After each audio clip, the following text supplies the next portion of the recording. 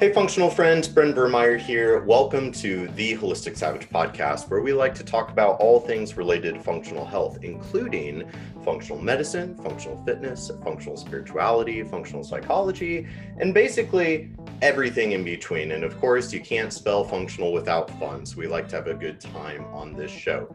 Now, before we get started with introducing today's honored guest, I want to remind you all that the content of this podcast is for educational purposes only and is not at all intended to be a replacement for supervised healthcare. So be sure that you're working proactively with your licensed healthcare provider to make sure that all of your healthcare and medical needs are being met effectively. Of course, if you're interested in our functional services at Metabolic Solutions, you can send us an email at info@metabolicsolutionsllc.com, and of course, visit our website, metabolicsolutionsllc.com.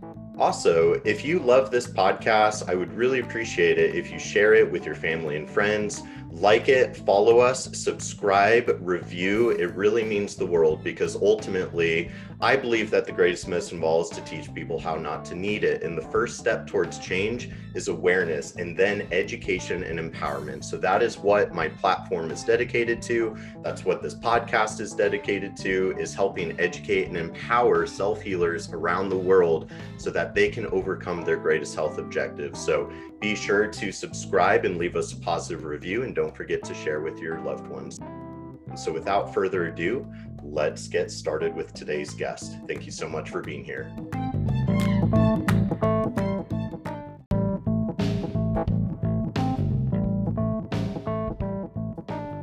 All right, functional friends, ladies and gentlemen, welcome back to the Holistic Savage podcast. So today I am very excited to have my functional friend and returning guest, Dr. Will Cole, back onto the show as we're going to be talking about intuitive fasting. So please allow me to formally introduce my friend. Dr. Will Cole is a leading functional medicine expert and consults with people around the world via webcam and locally in Pittsburgh. He specializes in clinically investigating underlying factors of chronic disease and customizing health programs for thyroid issues, autoimmune conditions, hormonal dysfunctions, digestive disorders, and brain problems. Dr. Cole was named one of the top 50 functional medicine and integrative doctors in the nation and is a health expert and course instructor for the world's largest wellness brands such as Mind, Body Green, and Goop. So it's really an honor to have Dr. Will Cole back on the show. He first joined us in a previous season and we talked about all sorts of amazing nutrition related topics, but today we are talking about intuitive fasting. So let's get started with the show.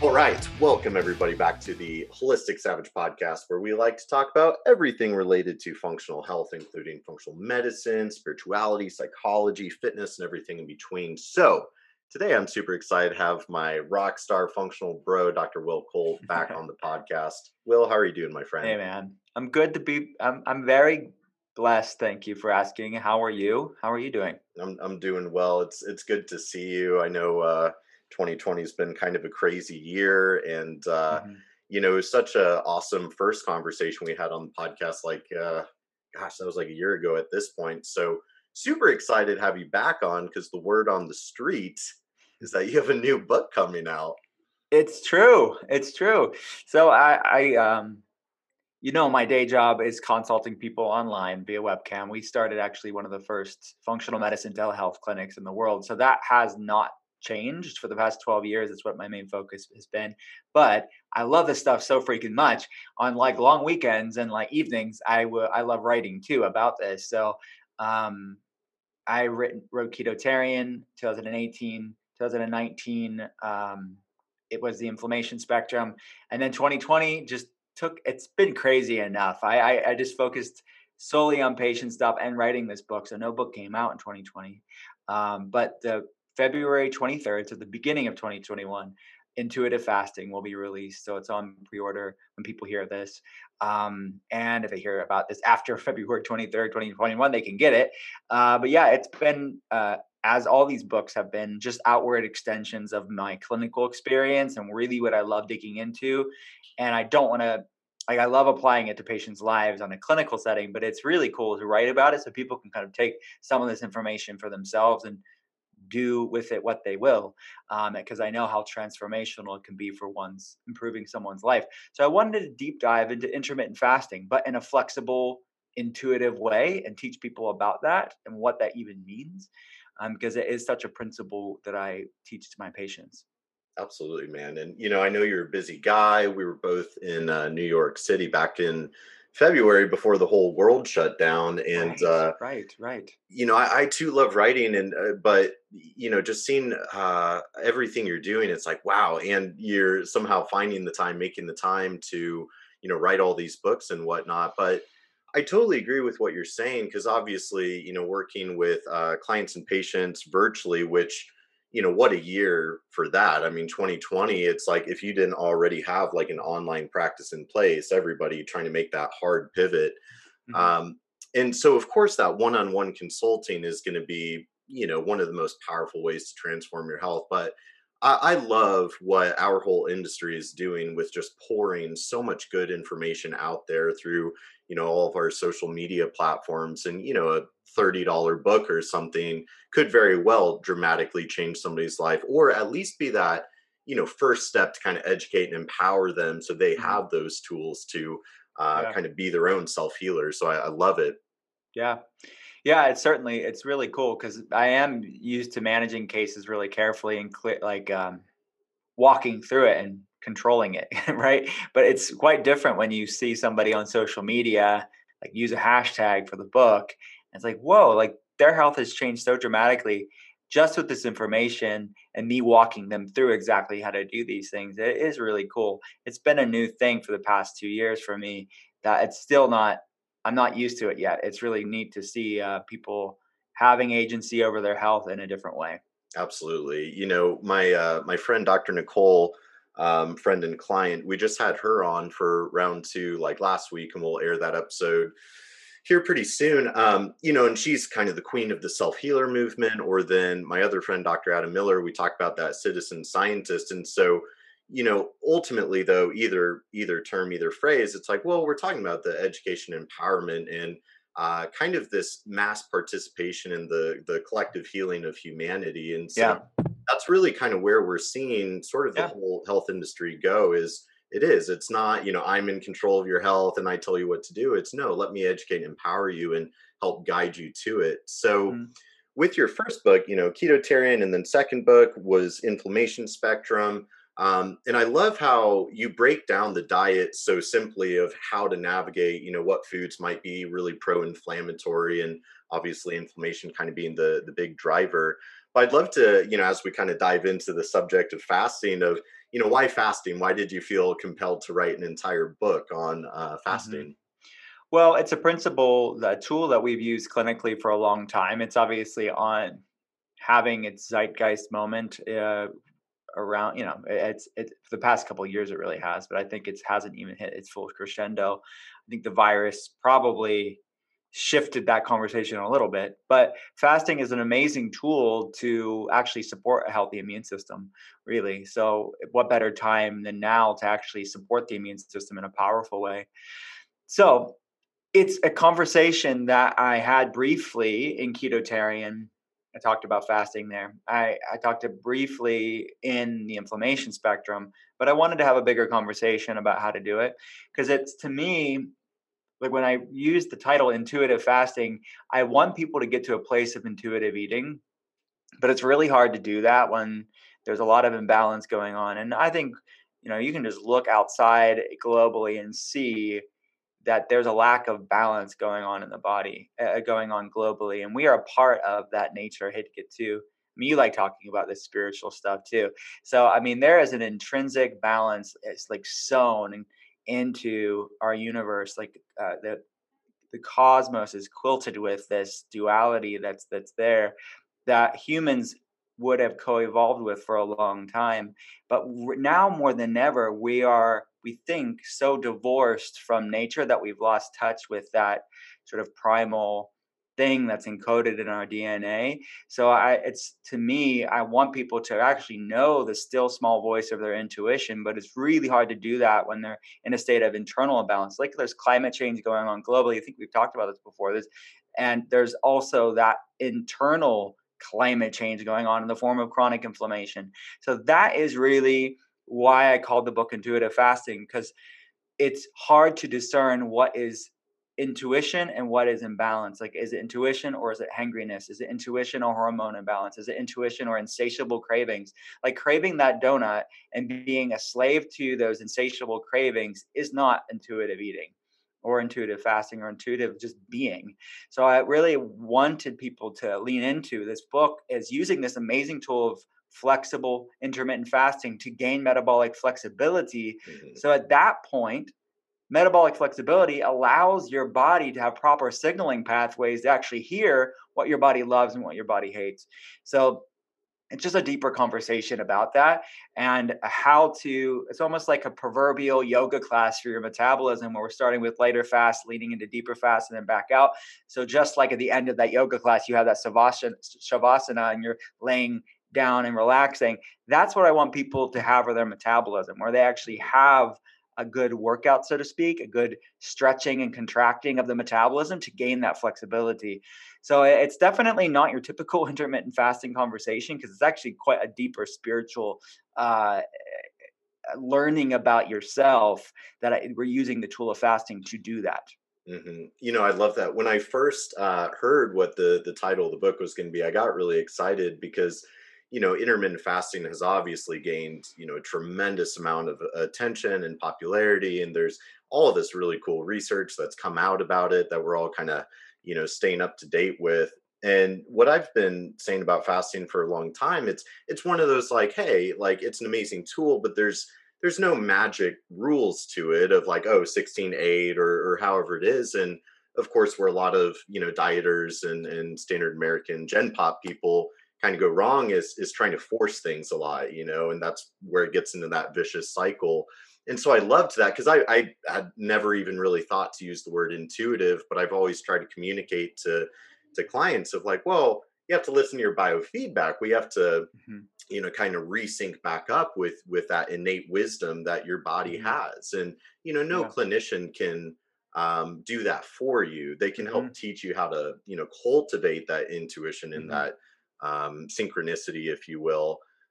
So I love that. And so I let's start kind of breaking this down a little bit of what does it mean to intuitive fast. So first and foremost, let's kind of cover what are some of the major health benefits of fasting? Because I think that gets kind of confusing with people throwing out all these words like autophagy and Hmm. everything else of like, what does it mean? So Yeah. from your perspective, what do you think are some of the most powerful aspects of fasting?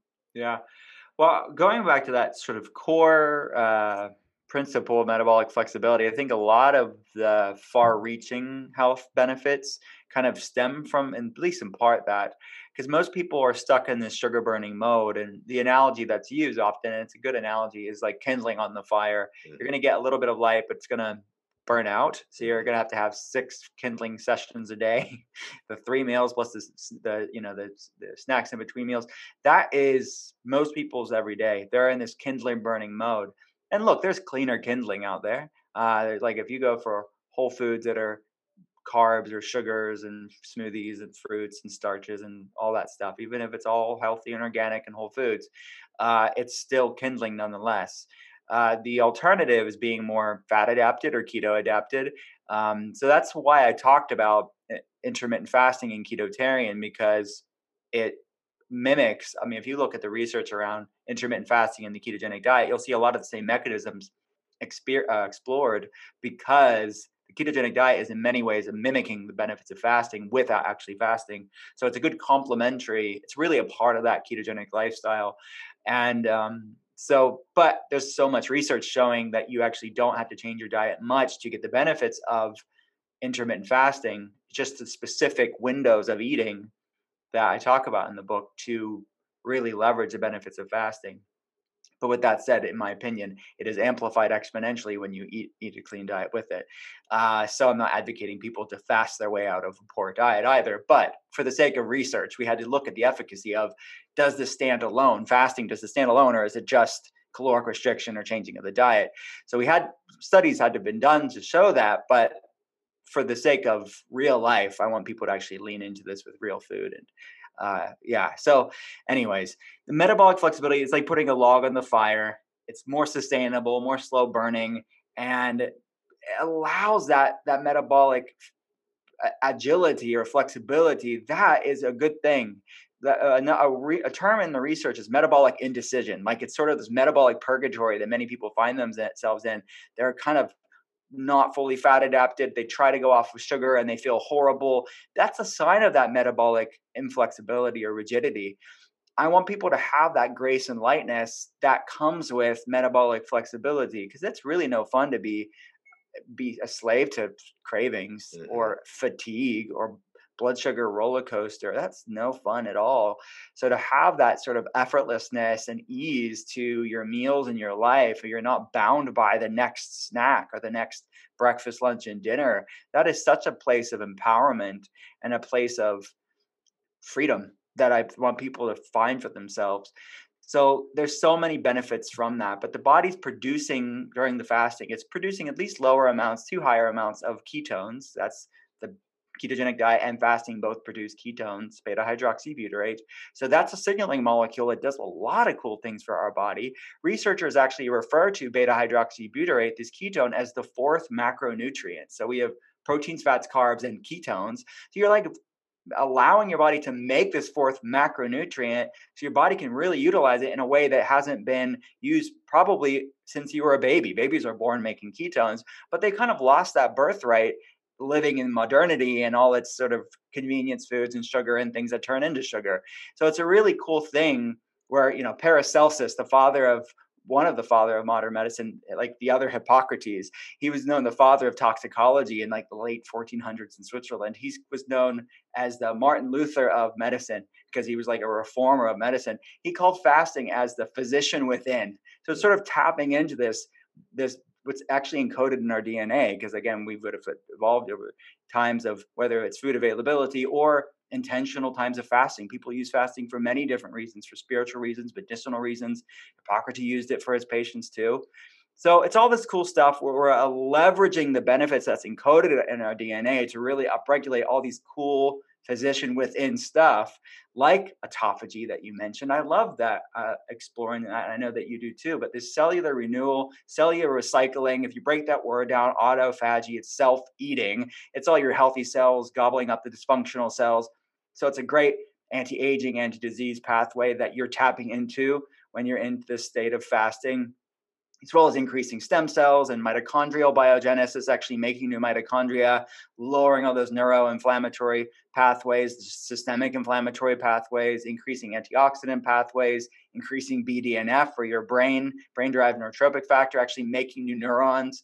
So much cool stuff. I mean, decreasing metabolic issues, insulin resistance. I can go on and on. There's so much cool stuff that really the physician within is doing. That's all it's doing. You're allowing your inner physician to actually do its job. So that's in a nutshell what it is. Absolutely. I think it was Voltaire that said, the art of medicine is, entertaining the patient while nature, does the work or whatever, something like that. I love that. That's cool. It's so good. I was on Dr. Mindy's podcast recently, and, she's really big into fasting with her community. And so we were chatting about that, and I kind of made the joke. I was like, yeah, have you heard of that new diet where sometimes you just don't eat? And if you think about it, it is funny just how myopic humans are as a species. We're so myopic. We're so, short-sighted. And so what I love about science, especially modern science, is, the science just always ends up leading us back to nature and really what kind of should be common sense, but it's not until we get slapped in the face with that scientific research that then it's like, wait a second, like it's not normal or ideal or natural to eat, 3 perfect meals per day, let alone the 5 to 6 that we've been promoting in the past 50 years for, bodybuilding or, carb cycling and all of that. So it's amazing how the field of nutrition has evolved really over the past 10 to 20 years. I've seen a huge shift just in my 10 years of career so far. Hmm. But it's great. And you mentioned the neurogenesis and BDNF. I was just talking about that in a lecture the other week. Super cool, where I was reading some research on, yeah, so it was like autophagy and BDNF are, the mechanisms involved that are, increasing neurogenesis in times of food scarcity, which it kind of makes sense, right? Like if you were a caveman, I picture Dr. Will Cole with a club and, hunting down a caribou or something. And it's like, well, if you're in an energy scarce environment, you're going to need more, mental acuity. You're going to need to be able to form new neural networks to be able to navigate what is a life or death situation. So, it's amazing to see how we don't have to constantly be packing food, down our tubes. Maybe it helps to give that GI tract a break, or maybe it helps to let your body have a chance to spend energy clearing out old cells, like you said. Yeah, no, absolutely. It's like our world on a macro level and a micro level. Again, that connection, like as below, so below, and vice versa.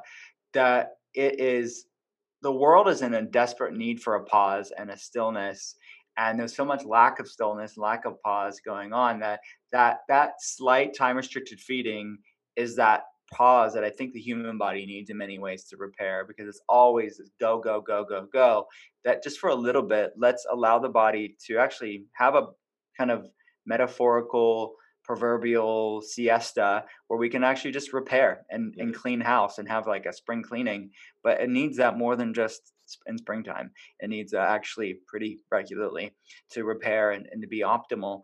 So when you get that metabolic flexibility, you can have a true vantage point of knowing what your body loves and what your body hates. You're not bound by people like us pontificating different things, or what you've heard on a blog, or what you've heard or your family members tell you. You can really have a deep body intuition for yourself, because that's the heart of functional medicine. It's bio individuality. Mhm. And if I hung my hat on one way of doing things for everybody, I'd be proven wrong all day long. So yes, there's the science and the art of what we do, this duality of what we do in functional medicine. But the reality is that that we have to learn the art side of things as clinicians, as Mhm. practitioners, to say, okay, let's not just look at what's appropriate on paper and what the labs say, or what's our education and training tell us, but how do we really hear that space in between the words of what our patients' lives are telling us. Their Mhm. patients' lives tell us a lot without them even knowing how to even verbalize it.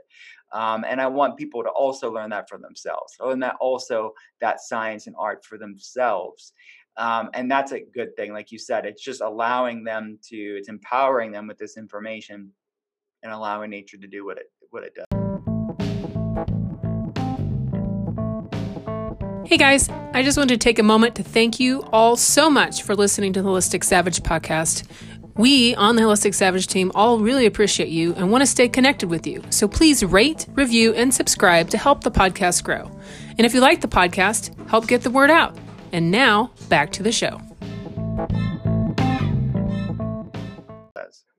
Absolutely. In today's, the age of data, the age of technology, and people are so overwhelmed and so confused. And so I love kind of the trend I'm seeing in our industry of it is a little bit of an unlearning process of, yes, I mean, there's a lot of cool stuff that we're learning about and new therapeutics and clinical strategies or whatnot, but without those fundamentals in place, it really doesn't get you too far. And so, I think it's important for people, rather than getting, caught down the rabbit hole of any of these cool subjects that we love talking about in our space, but rather like look at what the similarities are of what all the experts are preaching is like these are the fundamentals, that whole food diet and the rest and the fasting. So I'd love to hear, maybe you can tease us a little bit about sort of the flow of the book, almost like the outline and the flow, because I'm sure it's going to be a literary journey per usual. Thank you. Yeah, so I start the book off with really giving people the context and the ethos of why we're doing what we're doing. This is not like a stale book. I really want people to discover themselves in a really deep way. So it starts off with an intro that I'm really, really excited for people to read. But from there, we're kind of learning about metabolic flexibility, learning about the science of fasting, where it came from, the origins of it, sort of the science and the spirituality of fasting. And then also the current research that like science is catching up with that antiquity that humans would have done it out of necessity or intentionally used fasting for a long time. And again, most of our genetics, 99% of our genetics haven't changed in 10,000 years. So we are understanding this genetic epigenetic mismatch, this evolutionary mismatch is really at the heart of researchers explaining as at least a component, if not the entirety, of why we're seeing the epidemic rise of chronic health problems, metabolic issues, and autoimmune conditions. And I would say mental health issues too. So it's really understanding that. And look, this is a way, using fasting as a way to decrease that ever growing chasm between genetics and epigenetics so we can be more in alignment with what our bodies would have evolved with and adapted with of what our very being, our very physical being. So, that's really where the book kind of digs into. But the intuitive fasting plan, it's a 4-week flexible fasting plan that you can do as many cycles as you need to. I mean, you and I know this, that metabolic flexibility, depending on where you're starting from, isn't going to be entirely achieved in 4 weeks. But there are 4-week cycles. You can check in with your body and say, okay, how far am I into this? Let's do another 2, 3, 4, 5, sometimes, on and ongoing to continue this. This is a lifestyle. This isn't a program in that sense. It's just integrating this wellness principle into your life. But I think 4-week increments are nice because you can actually reevaluate and learn about your body, see if you need to adjust anything, but still give you enough of a consistency over 4 weeks to stick with something. And so there's week 1 is the body reset week. So it's a lighter fast. And we dig a bit deeper into a metabolic recharge fast. Week 3 is the deeper fast. It's a cellular renewal fast. That's when we're getting into autophagy and stem cell activation and longevity benefits and mitochondrial benefits. And then let me just say this, week 3, that cellular renewal, it's a almost OMAD approach. So it's a 1 meal a day, almost-ish. That's a 22-2 fasting to eating window. And we're doing that every other day. And then we're doing a clean ketogenic diet on the odd day because it's mimicking the same benefits of fasting, but it's getting the caloric intake in a wider window, so you're not too restrictive. And then week 4, we're in a hormonal rebalancing week. So we've loosened back into a 12-12 fast where it's basically very easy, 7 a.m. to 7 p.m. or 8 a.m. to 8 p.m. fasting to eating window. And you can do more clean carb cycling those days. So you and I both know, I think there's a time and place for burning that log on the fire or ketones or burning fat for fuel. But then there's a time and place for burning kindling on the fire too. And that is good for many women. It's good for people stuck at plateaus. It's good just from a personal preference and like food variety standpoint and gut microbiome diversity standpoint. So we're increasing clean carbs strategically throughout the week on that 4th week to build up glycogen production and also just to help with progesterone function, thyroid conversion, all that stuff that balance. It's really about a balance. And I think that there's a time and place for logs and kindling, and it's not a one or the other. And I think that both sides can be so tribal with like ketosis all the way, or ketosis is bad for people. It's like, well, the truth is oftentimes somewhere in the middle. And that's what I'm showing of this 4 weeks. Yeah, they're both right in context. So let's kind of dig into these amazing tools that make sense. And context matters. And that's definitely the 4 weeks. What I'm teaching people is how to use all of these things. It's not so absolute all the time. Super cool. That's super badass because, I love how, you have kind of, I almost picture it like fasting boot camp or something. But you described it perfectly, the analogy earlier of like a workout, right? It's like the couch to 5K. If you've been super sedentary, you probably don't want to just like jump into like a super hard CrossFit workout. You're going to get wrecked.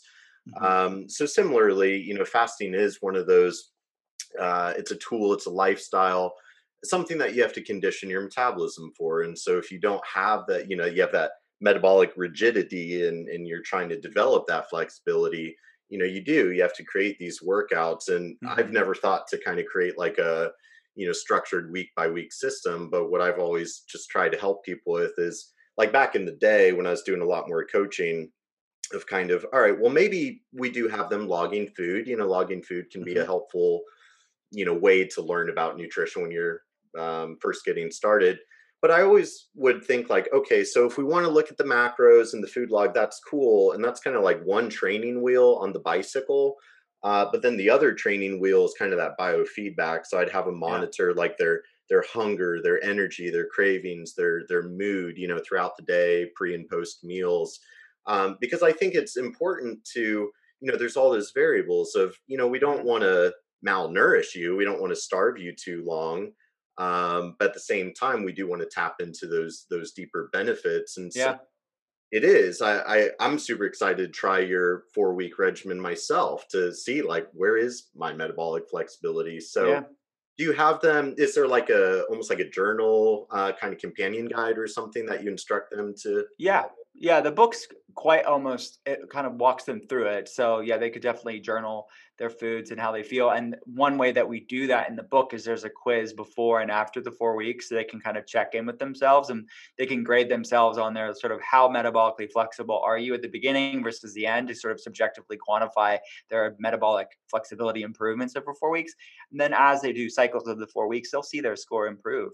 They'll become more metabolically flexible. So we're leveraging the benefits of this fasting that's flexible with a ketotarian diet, which has some flexible options in there too, but it's using that as a baseline because it is mimicking a lot of the same benefits of fasting. So when you are breaking your fast, you're still actually leveraging, leaning into those fasting too. You're not necessarily throwing yourself out of ketosis, but it's strategically. So we're bringing in more clean carb cycling appropriately based on the week. And then we have a ketotarian is pescatarian, vegetarian and vegan keto options. But I also added like a flexible option too with some grass-fed beef in there too. So it's not super plant-based or it doesn't have to be super plant-based like ketotarian was.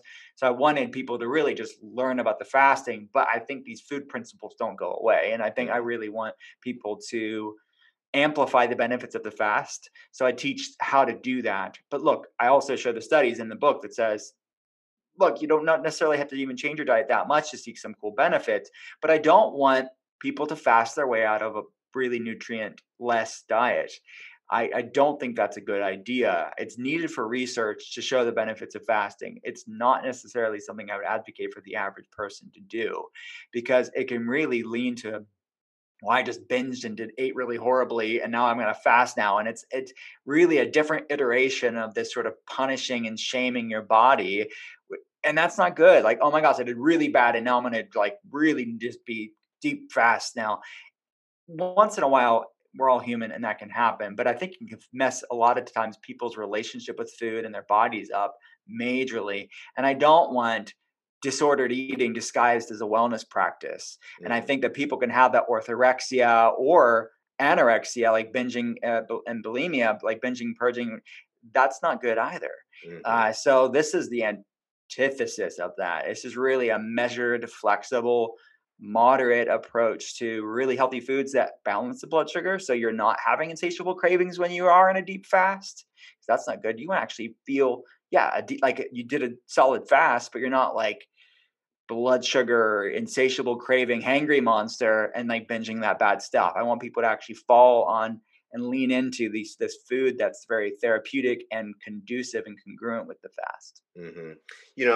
I'm glad you brought that up, because certainly I think there could be a very fine line in between, very unhealthy relationship with food and self and more disordered eating versus, a therapeutic approach out of self-love. And, ultimately it kind of comes down to like the attitude that you're approaching it with. Is this being, motivated from a place of self-loathing or a place of self-love? Because certainly, I remember back in the day, early beginning my career, I was big into bodybuilding at the time, which ironically, becoming a health professional and doing bodybuilding made my health habits way worse. Made me super neurotic and orthorexic. I used to be that guy that measured every gram of food on my scale and whatnot. And there was a lot of binging and whatnot. And the big thing that changed for me was the day that I finally had enough with all of that toxic behavior. And I was like, you know what? Screw it. I'm going to simplify and go back to, nothing but real food from the earth. I eat whatever I want, whenever I want it, just those bare minimum rules. And it forces you to become a little bit more in tune because, Yeah. that is the risk of you push it too far and you're, cracking the whip on yourself. But then, yeah, if you just binge on a bunch of, junk food, it kind of just totally dismantles the whole purpose of what we're trying to do. So I Mhm. think it's really cool too, of now with your third book, like you've really now built a series of books that I think if you follow those kind of in order of, building that foundation of the healthy diet with Ketotarian, being able to identify your trigger foods and inflammatory foods through Mhm. inflammation spectrum, whereas then, intuitive fasting is almost like that mecca, that ultimate of like the higher skill level to be able Mhm. to live that lifestyle, would you say? Yeah, that's a great way of putting it. And I've thought of that myself too. I think that I didn't plan it that way, but like the keto, I talked about the concept of inflammation spectrum actually in Ketotarian because beta hydroxybutyrate lowers inflammation. So then in the second book, I'm allowed to have a deeper conversation about that, and I talk about fasting, both of them. So it is definitely almost like a deeper dive into these concepts, and yeah, they all complement each other, and depending on people are at on their wellness journey, they may resonate one more than the other, and that's fine. But yeah, it's definitely something that starting off with the basics is definitely a good starting point. And I mentioned that in the book. Like if they want to keep it simple, and even maybe in the body reset week 1, when they're doing like a light fast, maybe they need to stay in that week for another week. Maybe they need to stay in that for 2 or 3 weeks. You can repeat that week, and it's okay. I'd rather you get the basics done first versus feeling rushed. So this can be self-paced, and take as much time as you want, because you and I both want the same thing for people. It's like this is not like a fad crash thing. This is like this. You're in this for the long haul, and we're integrating wellness into your life. So sometimes that body reset week turns into a body reset month for some people. Not that they couldn't lean into more, but it's easier, even if you're leaning into it slower than you think you should, you're still leaning into it. So I think that that's okay. And where I realize that just like I meet with patients at different points of their journey, the reader is going to be at different points of their journey compared to the next person. And I say that throughout the book, like, don't be too hard on yourself. Like, go back and repeat that week, not out of failure, but because you may need more time there. Your metabolism may need more time there before you lean into those deeper fasts. And that's okay. Like, the foundationals are sometimes not given the respect that they deserve, but they're called foundationals for a reason, because things fall over without a firm foundation. And that's certainly a paramount here. Absolutely. Well, and so I'm going to take a wild stab, and I'm guessing that your 4 week program in the book. I'm guessing you probably developed that from working with one-on-one clients. And so, is this like a program or kind of method that you developed through using with some of your clients or patients? And I'd be curious of when you are working with somebody one-on-one, how do you kind of determine if like, hey, we should go this route, or like you're not quite ready for that, or if there's different demographics that you think might be better suited to Yeah. jump in? Yeah. Everything in the book are iterations of what I use with patients. So none of it's like untested. Yeah. It's all like clinically experience tested, but also I'm backing it up with research too. So, but it's when you write a book, you have to codify it in the sense of, okay, I'm not going to be there walking someone through this. So I wanted it to be legit on its own without me hand holding it. Hmm. Hmm. So um, it is a lot more specific Hmm. for people. When you're talking to someone via webcam, you can adjust things in real time, and you're talking to them, you understand their case better and evolve it, that. So it's like, but for a reader of the book, that's not the case. So the actual like weeks, they're all things separately that I use for patients.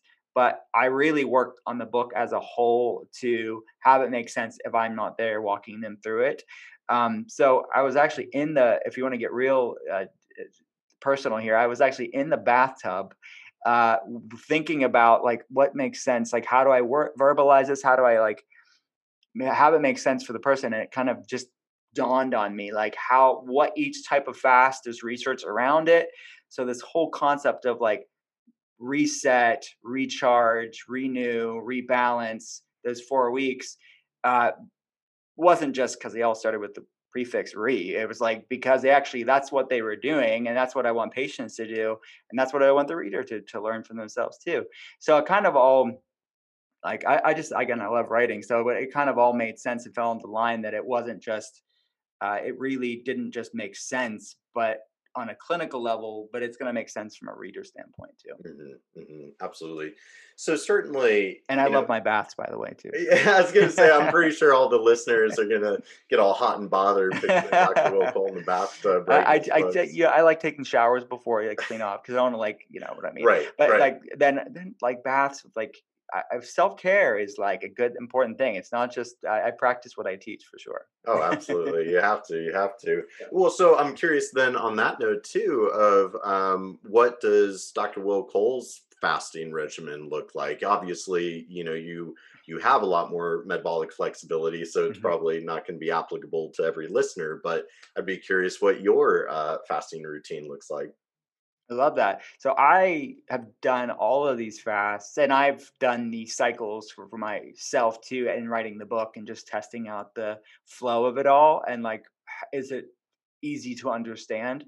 So I've done these, but my go-to fastings, and I mentioned this in the book, like today I'm doing an OMAD because like I'm doing 22 to 2 fasting in the fasting to eating window. And a lot of my team is doing it this week with me too. So I'll do that intermittently, probably once a month. I am just like in the book, I'm doing an OMAD like once a month. And I am, or what I should say 1 week a month, not just once a month, but 1 week out of the month, I'm doing an OMAD, just like week 3 in intuitive fasting. But my go-to fast is about an 18-hour fast, which is a 12 to 6 eating window. I'll typically will fast until lunchtime. I'll eat between noon and 6. I'm not super like obsessive about that. If it's like 6:30 or 7, if I get home later, that's totally fine too. But it's around a 17 to 18-hour fast. That's typically Monday through Thursday every day. But I have that ability to do that. So I want people to kind of find their sweet spot. But that's part of intuition as well, as they do a couple cycles of the 4 weeks, they're going to learn they feel better on certain types of fast maybe, or have a preference on certain types of fast. So they don't have to, once they grow in intuition and hear that deeper inner voice of what their body wants and doesn't want, they can rest in certain fasts and be fine. That's what I want people to do. And that's like the ending of the book is kind of showing is like these 4 weeks are meant to build metabolic flexibility. And yeah, you can do a couple cycles of it, but from there, you're not going to just gain more metabolic flexibility. You're going to experiment with yourself where you feel the best on. And this is bioindividuality, that earlier topic is that maybe some people want to do more OMADs. Maybe some people want to do less. Maybe some people want to do just lighter time restricted feeding. Some people don't. So that is the second goal of doing these cycles, is that you're learning about your body. Love it. In the like I too, I tend to find it very easy I'm usually just not even hungry until 1, 2 o'clock. So I like that kind of 18, 6 window myself. And I'm curious, I'm guessing you probably cover this in the book of when I always like to look at things like through the lens of evolution, because it always makes sense and it usually works. So I think about the hunter gatherers, kind of Paleolithic bipedal hominids. And so you think about the male hunter gatherers of they're out hunting, and then maybe the females are gathering or back at the cave with the cave children. I'm sure that we'll learn more about this with time and research, and I'm sure there's a lot to it already. But fasting for men versus women, and the types of food, I would imagine my guess based on what I know is, men probably can fast a little bit longer and harder. They probably do better with more like fat and protein. Women, maybe they, I picture like nuts and seeds and little berries that they're gathering. I don't know. I'd be curious if there's much of like a gender difference, or if that's discussed in the book. It is discussed in the book, absolutely, because there is differences of fasting, and that's something that I point out and many women point out too. A lot of the research has been done on men, not on women. And we know women have obviously very different variables to consider when it comes to even just something as obscure as higher kisspeptin levels, which is the signaling molecule that makes them more sensitive to caloric restriction. So deeper fast longer doesn't necessarily work for women. It could throw off her cycle. And then she has the whole complexity of a menstrual cycle to consider if she's still cycling. So looking at progesterone and estrogen and the dance of that throughout the month, the symphony of that throughout the month, those are three things that really need to be taken into consideration. And that's why we're doing the clean carb cycling, because you're mitigating those persistently long times of ketosis. You're mitigating that, and you're still leveraging the benefits of it too. So that's really important. That's the kindling log flexibility that I want people to realize. And I have this conversation in the book to the readers. We have it together. Is that there are some people that have more weight to lose or more insulin resistance, or maybe a guy's reading it, they can do less clean carb cycling, and they're probably going to get better benefits when they do that, at least at the beginning, the first couple of cycles. But even them later on, it's about balance, and you want to stay metabolically flexible and not always be in ketosis forever and ever, barring a few exceptions, obviously neurological issues, severe insulin resistance, those type of things. Of course, we talk about that. But most people do better with a cyclical ketotarian approach paired with cyclical food window variability. So you're not always doing the same thing. And that's a really good thing, where they say, variety is the spice of life. That's true when it comes to macronutrient variability and eating windows too. So it doesn't always have to be the same thing every time. And that's back to my earlier statement of like, fasting's bad for women. Well, context matters, and it's a matter of how you're doing it. Too much, too soon, too aggressively, certainly. Too long, certainly. But there's a sweet spot. And it doesn't have to be these yes or no. It's good and bad. It's how are you using it? And it's really important to understand that. And but look, not all women are the same either. So I think it's also important to understand that does she have endometriosis, adenomyosis? Does she have PCOS? Does she have insulin resistance? Does she have type 2 diabetes or metabolic issues? If she has those problems, more fasting, more lower carb days that mimic fasting is actually going to behoove her earlier on in her journey versus the woman that doesn't have a lot of weight to lose, that doesn't have those problems, that is very lean and maybe has some low sluggish thyroid problems. Cycling is going to be appropriate for her.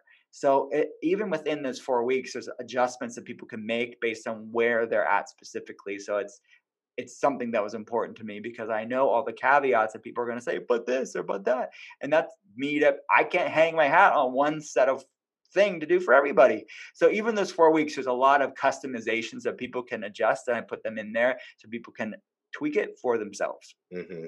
Man, you do such a good job of being able to take these, even just trying to do an elimination diet to find your trigger foods and inflammatory foods, like what a beast of a process, but you're so good at that. You really do have a talent for being able to break this down of, creating that structure that it's structured enough that it's going to get the job done if you follow it, but still enough, flexibility that you find like, where are you going to be best suited, and be able to make those kind of micro adjustments along the way. Yeah, I appreciate that. Yeah, it's definitely a passion of mine. And I wake up in the middle of the night, I'm like, oh man, this is how I need to put it. This is how I need to say it. So it's cool. I love it. I think it's so much of my job, so much as your job too. It's teaching. And I think that's what this is. It's really just knowing the problems and knowing how people receive information and making it doable if you're not there. So try to lay it out for them, Oh, absolutely. Well, it's like, I bet you have a notepad on your nightstand at night. So that I know I do. I'm like, I gotta write that down real quick. Hey guys, I just wanted to take a moment to thank you all so much for listening to the Holistic Savage podcast. We on the Holistic Savage team all really appreciate you and want to stay connected with you. So please rate, review, and subscribe to help the podcast grow. And if you like the podcast, help get the word out. And now, back to the show. Oh man, well, super exciting. What else was I just? How are you doing on time, by the way? I didn't want to be I'm respectful here. I'm good. Yeah, I'm good. Sweet, sweet. Um, what was I going to ask? It was something. It's probably related to fasting. Um, so I'd be curious to. Oh, that was it. So these days, there's all this, biohacking and then fasting mimicking diet. Hmm. Um, I'd be curious, whether it's exogenous ketones or like there's the Prolon thing. Hmm. How do you factor in some of that? Because, Hmm. or do you talk about some of that in the book of these, like little biohacks or kind of things that maybe can help you get some of the benefits or help maybe aid the process? I'd just be curious your stance on some of those things. Yeah. So I talk about Walter Longo's research in ketotarian more than this, because ketotarian, or the fasting mimicking diet, as he trademarks it, it is really a low carb ketotarian diet. It is just caloric restriction for a period of time that is plant based keto. So it's not done exactly like ketotarian because there's a lot of legumes and stuff in there, but Mhm. still it's under that same umbrella. And I think the research is really powerful. Is that modified fast, and it's mimicking the same things as fasting, and it's deeper ketosis because of the caloric restriction. So what I would say to that is that it's very complementary. I have many people that will do a fasting mimicking diet, the Prolon program, for which is like 5 days, right? It's Monday, Mhm. you typically start Monday through Friday or however you want to do it. It's 5 days. And it comes in a kit, and they sell it there at Prolon. And I think it's really complementary to what we're doing. So I have some people that, what one point of saying this is, some people will do the Prolon and then segue right into ketotarian or segue right into what I'm talking about, intuitive fasting, because they're really complementary. Exogenous ketones are great tools too. I think they're good, almost segue tools to use at Mhm. the beginning when you're gaining metabolic flexibility, or maybe you have a heavy workout or you have a busy day ahead of you. I think exogenous ketones or MCT oil, which increases ketones too, can be really helpful when you need optimal brain function, optimal energy output with the workout, especially at the beginning. But by all means, people can continue using those. Um, and they're complementary to it. But I really want people to really tap into their body's ability to produce ketones. Mhm. So, not to say that you're going to undo all that great stuff if you have these things, but I would be curious to know, okay, how much metabolic flexibility are you having and producing endogenously versus how much are you supplementing with it? And Mhm. the only way you really know that is if you go off of these things and test. Not that everybody's going to be testing their ketones. They don't have to do that. They can just go off of how they feel, their energy, their sleep, their goals, whatever goals they have. But so there's a time and place for it. I think it's definitely a tool that's compliant, but it's not a necessity either. Mhm. Cool. I think that's good. Good answer. Fair. Because certainly, I think I don't have anything against like biohacking or whatever, but it gets a little goofy sometimes. So it's Yeah. like, well, why don't we just do the Yeah. way that nature kind of wants us to do it rather than trying Yeah. to be No, and fancy? I think you're right. And a lot of times, these ketone companies, and I get it, they're trying to probably broaden their audience, but I think some of them advocate for not even following a clean diet. They just Mm. like boost your energy with these ketones because you can raise your ketones even without changing your diet. And yeah, you're going to get brain boosting benefits from it. Probably you're going to have increased energy because this fourth macronutrient is increased because you're supplementing with it, but you're not producing it naturally. And it's not just about high ketones and that's it. That's not the goal. It's Mhm. like ketones paired with normal blood sugar, and you're not Mhm. going to get normal blood sugar unless you change your diet. So it's definitely normal insulin, normal blood sugar, then like good level, healthy levels of nutritional ketones cyclically, not all the Mhm. time. But yeah, so I would much prefer your body to do the job versus you supplementing with it. Yeah, and it's crazy. It'll be interesting to see over the coming years, because it takes 10, 15, 20 years as the information kind of leaks down from. It's like it starts with the researchers, and then the clinicians are jumping all over that, and then and eventually Yeah. Gen Pop. And so Hmm. it's like in the beginning of my career, it was like only the cool people were talking about keto. Like if you were in the know, you were one of those like elite few or whatever. Whereas then now these days, it's like, if you haven't tried keto, what's wrong with you? Whereas at Sprouts over here, and I saw they had a, magazine on the cover talking about gut health. And it's like, all right, well, we're getting there. But of course, as stuff filters down, it tends to get a little bit diluted and convoluted. So it'll be interesting to see how fasting kind of gets brought into mainstream, because you can imagine how, with a not as educated or precise approach, I mean, it could just be a total, rolling dumpster fire pretty quickly. Mm-hmm. Yeah. Which is why you wrote a book about it. Yeah, no, I get it. Out there, yeah, man. It's true. It's true. Yeah, it is very true. Because I don't think fasting's had its full pop culture, like, I mean, you know what I mean? The manipulation of the message where it's being abused in a way that's not appropriate. But yeah, I think that all good things, and I like what you said earlier, because it's definitely a part of the conversation I'm having in the book, is that you can have any wellness tool, whether that's ketogenic diet, fasting, different supplements, exogenous ketones. And that tool can be used properly or improperly. You can come into it with an awesome headspace or really unhealthy headspace too.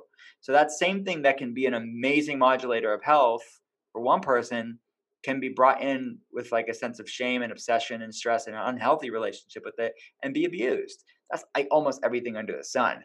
So we are obviously only advocating for people to use these things in appropriate ways and in context to actually benefit their life. They feel better, not worse from these things. So that's what this is about. So but I'm sure there'll be articles. I mean, can you remember like a year or 2 years ago, the amount of the keto craziness, like they were just like they would write the craziest things about the ketogenic diet because it just was so got out of hand, but it was good clicks for traffic. Yeah.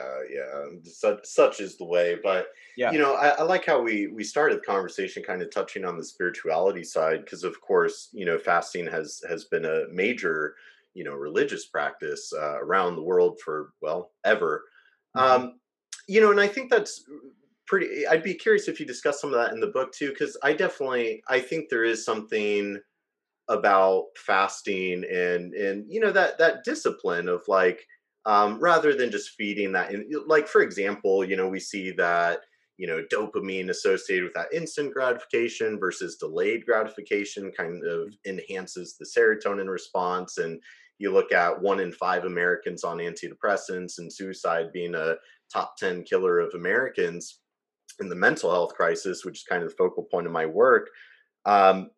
There's something very like spiritually connecting about fasting. I mean, I remember like back in my wrestling days and cutting weight, or bodybuilding days and, shrinking down, you do feel more connected. Source, God, universe.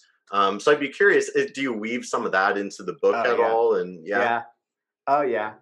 I do.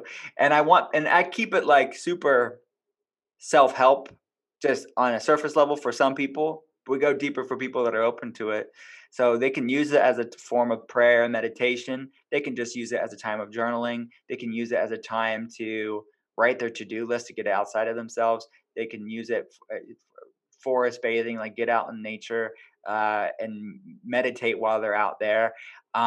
There's so many ways, but what I call them in the book are metaphysical meals. So basically, instead of like having your breakfast, lunch, and dinner, if you're doing a deeper fast, like go towards one of these acts of stillness to satiate your soul during that time too. Because as your dependence on physical things diminishes, the spirit gets lighter and more loud. It's more clear. And that's your intuition. So I think that absolutely, I want people to leverage that time of stillness to actually heal things that need to be healed, not just on a physical level. So yeah, it's definitely an important part, and people will learn about that too. Metaphysical meals. You're such a spiritual gangster, man. I love it.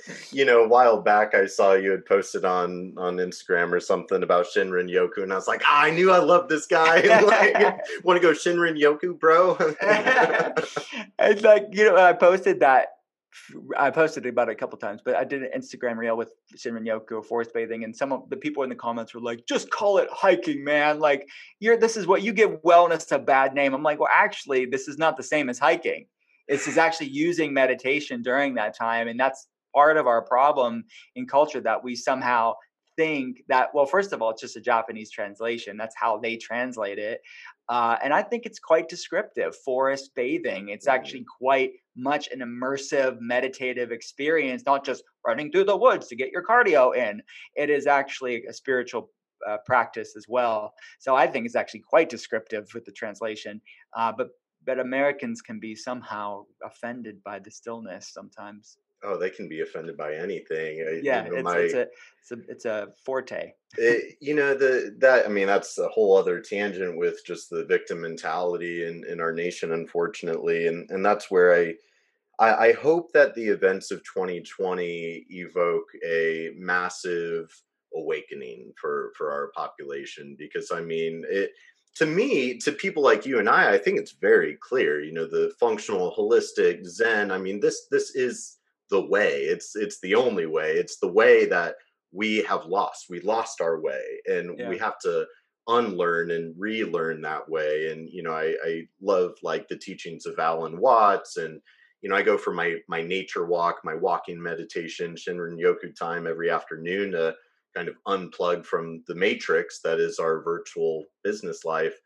But I have to stop. Like, I got to stop myself halfway through the walk in the woods and find that stillness, right? And how many people are good at that, being able to stop and come to a place of stillness. So I think fasting, breath work, time in nature, and hell, I mean, even psychedelics can be a very powerful tool to help with that connection to the psyche, which means soul, right? Mm-hmm. So I love the way, and I think that's why we get along so well, the way that you are really weaving the scientific, the clinical, but with the innate wisdom, with the spirituality, because they go hand in hand. They really are one and the same when you get down to it. Yeah, so totally. And people need to see it. It's not science versus spirit. It's really part of the same thing, just different ways of explaining it, different ways of understanding it. And in many ways, science catches up with that in many ways. So humans would have done things for thousands of years. They didn't know the mechanisms. They didn't have double-blind, placebo-controlled trials to know why they were doing the things they do. But we confirm things. And there's a lot of other crazy things that humans did that weren't good either. But if it's in alignment with what's actually bettering your life, and we can show that with science, that's the best of both worlds. Mm-hmm. The way I like to pose it is, spirituality is really the intuitive pursuit of truth versus science is kind of the objective pursuit of truth. But either way, it's still truth that we're going after there. So absolutely awesome. So as we start wrapping up, man, where can I and everybody else, where can we get this book? Yeah, so it's on pre-order whenever people hear this. If they're hearing it after February 23rd, 2021, it'll be out. But it can go on drwillcole.com. I'll have all the links on the site. But Amazon, Barnes & Noble, Target, go support your independent bookstores. So any place like that, they can get intuitive fasting. Perfect. So we're gonna to everybody. Well, I guess when they hear me saying this, they'll be listening to it. But we're gonna get this episode out in February to coincide with that. I can't wait to grab my copy. And the day that we do get to hang out in person, I'm gonna make you sign it, and we're gonna take a picture and have a moment. I should get do you have one of these T-shirts yet, man? I know I need one. I would love it. All right. So I'm gonna get you a T-shirt, and then you're gonna sign a book for me. Yes, I will wear it. I will wear it. On it. Yes. Anytime. Thanks. Cool, man. Well, so before I let you go, what's on the radar for 2021? I mean, you're going to be launching a big book. Are there any big events or projects going on? Launching the book, and I'm actually launching a podcast, so we'll have to have you on, of course. I launching that in January too. It's called The Art of Being Well, and I think that mainly, it's patience primarily. So Monday through the end of the week, 8 a.m. to 6 p.m. That's what I'm doing. But I block it's pockets of time where I get to talk to awesome people like yourself, or talk to people on the podcast. So I'll pepper that throughout the week. But it's mainly patient stuff. So you think people can keep up with what I'm doing at drwillcole.com, on Instagram at drwillcole, all that stuff. If anything changes, but at this point, it's only book, podcast, patients, not in that order, but Absolutely. We'll make sure to have, all the links, everything in the show notes for the episode. But man, I really have a lot of respect for you and your work. Obviously a ton of synergy. I love the vibe that we've got. And, kind of on a heartfelt note, it's just like 2020 was a hell of a year for a lot of people. But I think it's such an exciting time for people like us in our industry and all the like-minded, and like every life and person that I see this stuff touch, like it blossoms. So I think we're at this moment, this very pivotal moment in mankind history, where we have to opt in to participate in the collective healing of humanity. And so I'm just so grateful for people like you, and I know that's like together and all of our other functional friends, like we can really do something good. And I think the next 10 years could be a massive shift in human consciousness. On totally agree with you. I feel the same way about you. I really do. And it goes back to that spiritual principle. I think the greater the darkness, the greater potential for light. And I think that's really what this is. This is creating a vacuum for some awesome things to fill it up with. Yeah, very well said. Very well said. So on that note, I'll let you get back to your patient load and everything. But hey, man, it's so great to be connected to you. I love the opportunity to hang out. So can't wait to release this episode and read your book. And I can't wait for when conferences and travel happens again, so that way we can hang out in person, my friend. Yes, likewise. Thank you. All right, man. Well, enjoy the rest of your day. I'm sure we'll talk soon.